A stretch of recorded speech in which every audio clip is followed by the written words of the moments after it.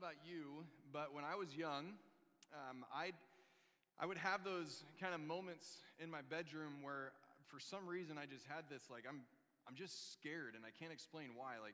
We talk about the monsters under the bed. Maybe it's we watched a scary movie, or for me, it was I had just finished reading the newest Goosebumps book, because I would always read those in one sitting, and then when you're done, you're like, I can't go to sleep because there's something in my closet, or there's something in the attic, or we had the furnace room was in my bedroom, so every time the furnace turned on, it was like there's a monster in the furnace room, and I don't know about you if you were the same as me, but when that moment came that I had there's a monster in my room somewhere, the first thing I would do, I wasn't the kid that cried out for mom and dad or anything like that. The first thing I would do is I would take my covers and I would throw them over my head, because I knew that somehow the monster, the boogeyman, the bad things going on around me wouldn't be able to get past that magical cover that I had to hide underneath.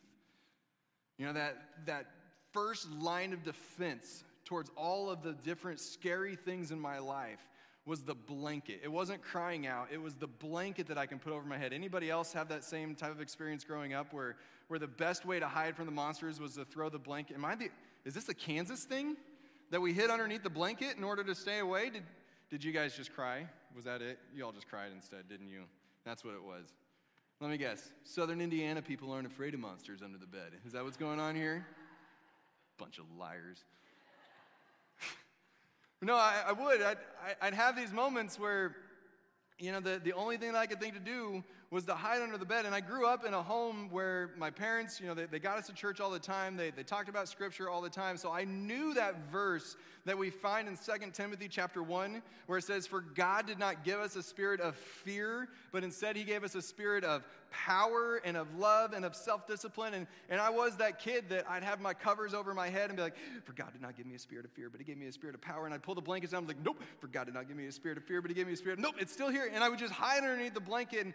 And it turns out when you fall asleep in that situation, you wake up and you're kind of at this point of, because you have no oxygen, not because you're still scared.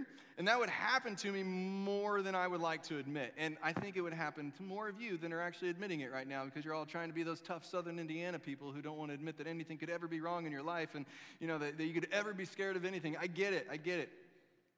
But we have these ways that we cope with our fears when we're young, and then what we realize is we get older, and we're not afraid of the monsters under the bed anymore. I mean, maybe you're still afraid of spiders, like this irrational fear of spiders, or this irrational fear of snakes. I think I told you about a friend that I had that if a bird flew over his car, he would roll his windows up because the bird might have a snake in its beak, and it might drop the snake into his window. So he would roll his windows up anytime a bird came over. Fortunately, he lived in a place where there weren't as many birds as there are around here, or else the dude would suffocate in his car all the time. But we have these different irrational fears that we know that they're irrational. And so we can help ourselves get past them a little bit by at least telling ourselves that they're irrational, but we still want to react in ridiculous ways, like rolling up the window when the bird flies overhead. But what about those monsters under the bed that we just can't shake? You know, what about things like, if I try, then I'm going to get rejected. And so we live with this fear of rejection in our life all the time. If I try, I'm going to fail. And so we live with this fear of failure, and it holds us back from the things that we know that we can do. If I'm not strict enough with my kids, I'm going to lose them to the dark side. And I really wanted to make a Star Wars reference there, but I couldn't think of a good one, so I'm just going to leave it at that. If I don't condemn this action that somebody else is doing, then they're going to think that I affirm it. So I've got to go out and I've got to be just so open and blatant and cruel with my words that they know where I stand on things. I fear that I'm going to lose my church if I don't fight for my preferences. I fear that I'm going to lose my freedoms that I have if I don't stand up and constantly just push back on everything. I fear that if I don't get a vaccine, I'll get sick. I fear that if I do get a vaccine, I'll get sick. I fear that if I get the vaccine, I'm going to get sick, and I'm going to get everybody else around me sick. I fear that they might shut things down. I fear that if I don't wear a mask, people are going to think I don't love them. I fear that if I do wear a mask, that people are going to think that I'm running around scared. I fear that if I'm going to get caught in this conspiracy machine, if I don't stay vigilant, I fear that the end is near. I fear that if I give my attention to this need, like justice, then they'll think that I don't care about this one, like abortion over here. I feel that if I reach out for reconciliation or to offer forgiveness, they might think that what they did to me was okay. I fear that if I volunteer in this area, then it's going to be a lifetime volunteering position, because I hear that that's what happens in the church when you volunteer, is you sign up for the rest of your life until the day that you die.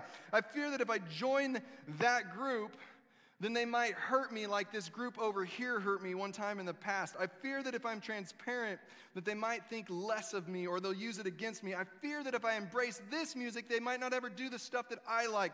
I fear that this youth pastor might change all the things that the previous youth pastor said. I fear that if I don't do all the fun things now, I'll never get another chance. Because like we used to say when I was younger, YOLO. I never said that. I wasn't ever cool enough. That stands for you only live once, for those of you who weren't in my age bracket.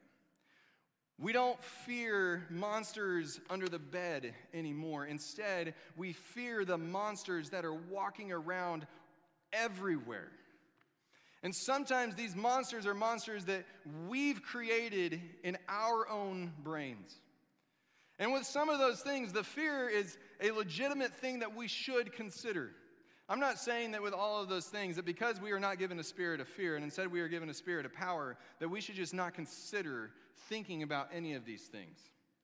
I'm not saying that you just run around in life without a care in the world, because God told us that, hey, if I care this much for the flowers in the field and I clothe them in splendor, man, imagine how much more I'm going to care about you, and imagine how much better clothing I'm going to put on you. And so we go through life and we say, well, I'm not even going to try, because God will take care of me and he'll put clothes on my back if I just sit at home all day long and play video games.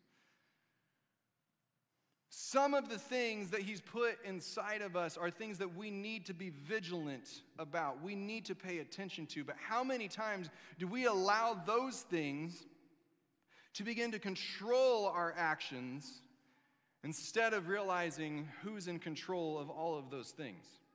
See, we've heard a lot over the course of the past year a phrase that you have to have faith over fear. And most of the time, that phrase is used as a weapon against people.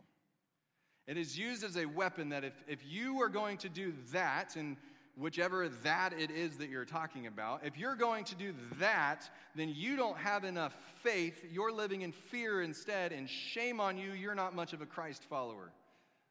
Not stopping to consider that maybe they put some time and some thought into the decisions that they're making, and maybe they actually have talked to God about this, and maybe God has actually led them to make the decision that they've made. Instead, because they're not in agreement with us, we say that you are putting fear over faith instead of having faith over fear. And I would say this morning that fear is faith in the wrong things. Having fear is faith, but it's not in the spot that it's supposed to be. Now, again, I don't want to tell you this morning that anytime that you have any kind of concern over something, that means that you don't have faith in God. Because I believe that God puts some of the concerns on our hearts. But I also believe that sometimes we like to use the excuse that this isn't actually fear in my life, this is Christian concern. This isn't actually fear in my life, it's just a little bit of anxiety that I have. This isn't actually fear in my life. This is just fill in the blank of what excuse you like to use. I use them. You know, as I've taken some time to kind of think through this idea of the things that we live in fear of, I've realized that, you know, my wife will often say that I don't have any fears, because I don't, when I sit there and I try to think of like those irrational fears that people have, I'm not afraid of spiders, I'm not afraid of snakes. It doesn't mean that I'm going to go down and I'm going to grab the first snake off the ground that I see, because I think that there is a healthy respect that you need to have of snakes, because I don't know my snakes one from the other well enough to know if this one's going to kill me or if this one's just going to tickle my arm. And so I have a healthy respect for snakes. Same goes for spiders. I'm not going to go and put my hand down there and let it crawl up on my arm if I don't know what it is. But I'm also not going to run screaming from the room like my wife Sarah does. So I don't have those things, but I've realized as I've gone through life that there are things that I allow to control my life because I'm afraid of them.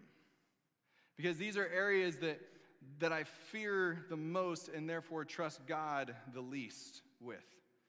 Things like being absolutely transparent with people.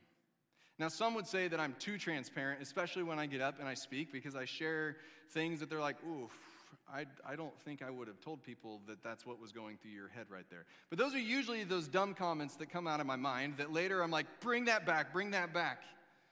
But to truly to find those people in my life and just lay it all out. You can call it transparency, you can call it vulnerability, whatever. Those are things that in my life that I live in fear of.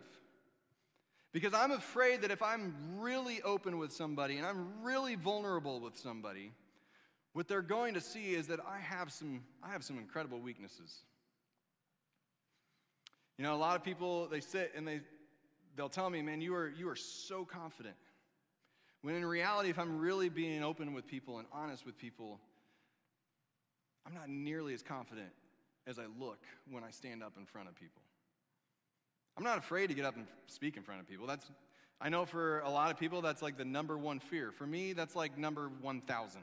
It doesn't bother me at all to stand up in front of people. But getting into more of a one-on-one situation or a counseling type of a situation or a spot where I can't have some words, at least some of them prepared when I walk into them, it's not the same kind of confidence level.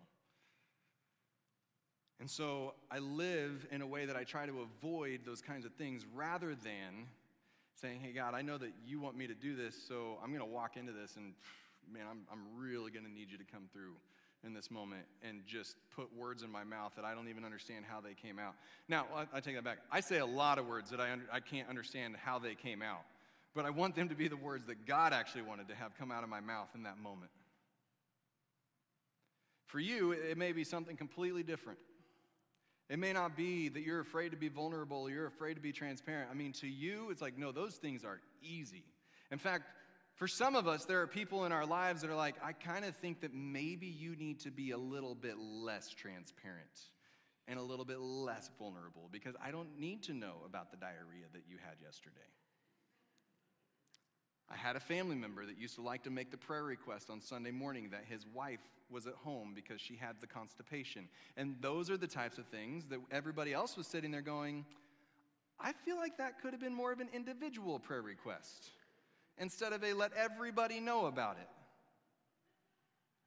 But what about when we get to those things that we need people to help us walk through them? You know, I've mentioned over the course of this past week that Southern Indiana people I've realized are very stubborn. And I love it because I'm right there with you. And you're raised tough.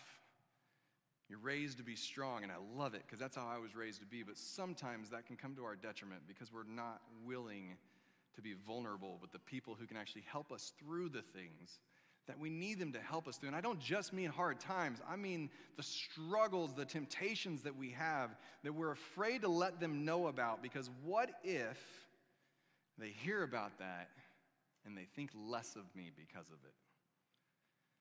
What if they hear about that and they think, wow, what a hypocrite. He gets up there every Sunday morning and he teaches us things and that's what's going through his head the rest of the week? How in the world are we supposed to think anything of that guy? See, fear is faith, but it's faith in the wrong things. I read a whole list of things to you that maybe none of those things are things that you walk around fearful of, but I would guess that most people in here have something that you're sitting there and you're holding on to and you're making an excuse as to why you're going to walk with that and be fearful of that rather than just letting it go. And living a life that we're promised that we can live in 2 Timothy chapter 1 and verse 7, where he says that you are not given this spirit of fear. I think one of the big things that we have to do that we're afraid to do is we have to call out the thing that we're afraid of. We have to actually admit that I am afraid of this. I live in fear of this thing.